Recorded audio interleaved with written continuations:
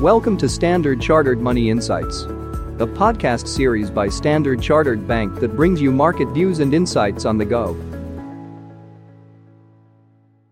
Welcome to Cut to the Chase. Today is Tuesday, the 24th of October. I'm Daniel Lam, your host for the podcast. I had a unique experience at a media engagement last week when I did an interview for an Arabic language channel for the first time. The anchor's question was translated into English real time, and so were my answers from English to Arabic. The question that stood out amongst others was whether the 60/40 equities bonds portfolio would be facing more challenging times ahead.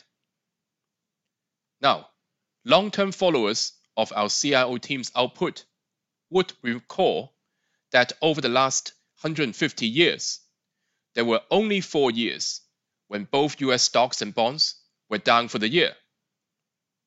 And starting from August this year, 2023 may yet to be heading towards that direction, with US 10-year yield going from below 4% to the 5% area, and the S&P 500 coming off from close to 4,600 to dropping below 4,300.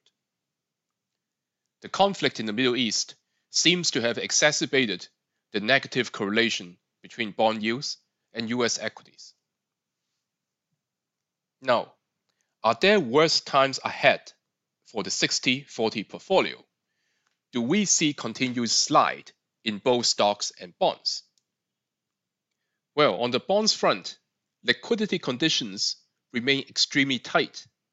Therefore, leads to yields being at elevated levels. So for example, we see strong dollar for safe haven demand, gold is challenging triple top, and oil continues to show strength. Now for equities, things may appear to be reasonably okay. So for example, the short-term volatility index of S&P 500, i.e. the VIX index, has just broken above 20, but it is still below the March highs at 30 when US banks came under pressure. However, we would argue that the sector dispersion is keeping index volatility low, but the sector correlation may increase if the US 10-year yield rises decisively above 5%. It seems that the options market may not be pricing in the fact that the tails have gotten fatter, i.e. the probability for extreme outcomes has increased. Now, our SCB Global Research colleagues pointed out that investors should be watching the shape of the VIX volatility curve.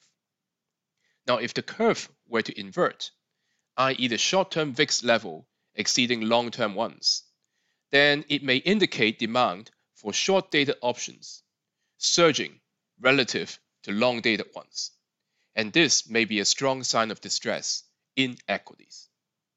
That is all from me for today. As always, if you enjoy this podcast, please don't forget to rate and like it. Thanks for listening, and we wish you a happy day ahead. Thank you for listening to Standard Chartered Money Insights, a podcast series by Standard Chartered Bank. For more details, visit Market Views on the Go on our website or click the link in the description.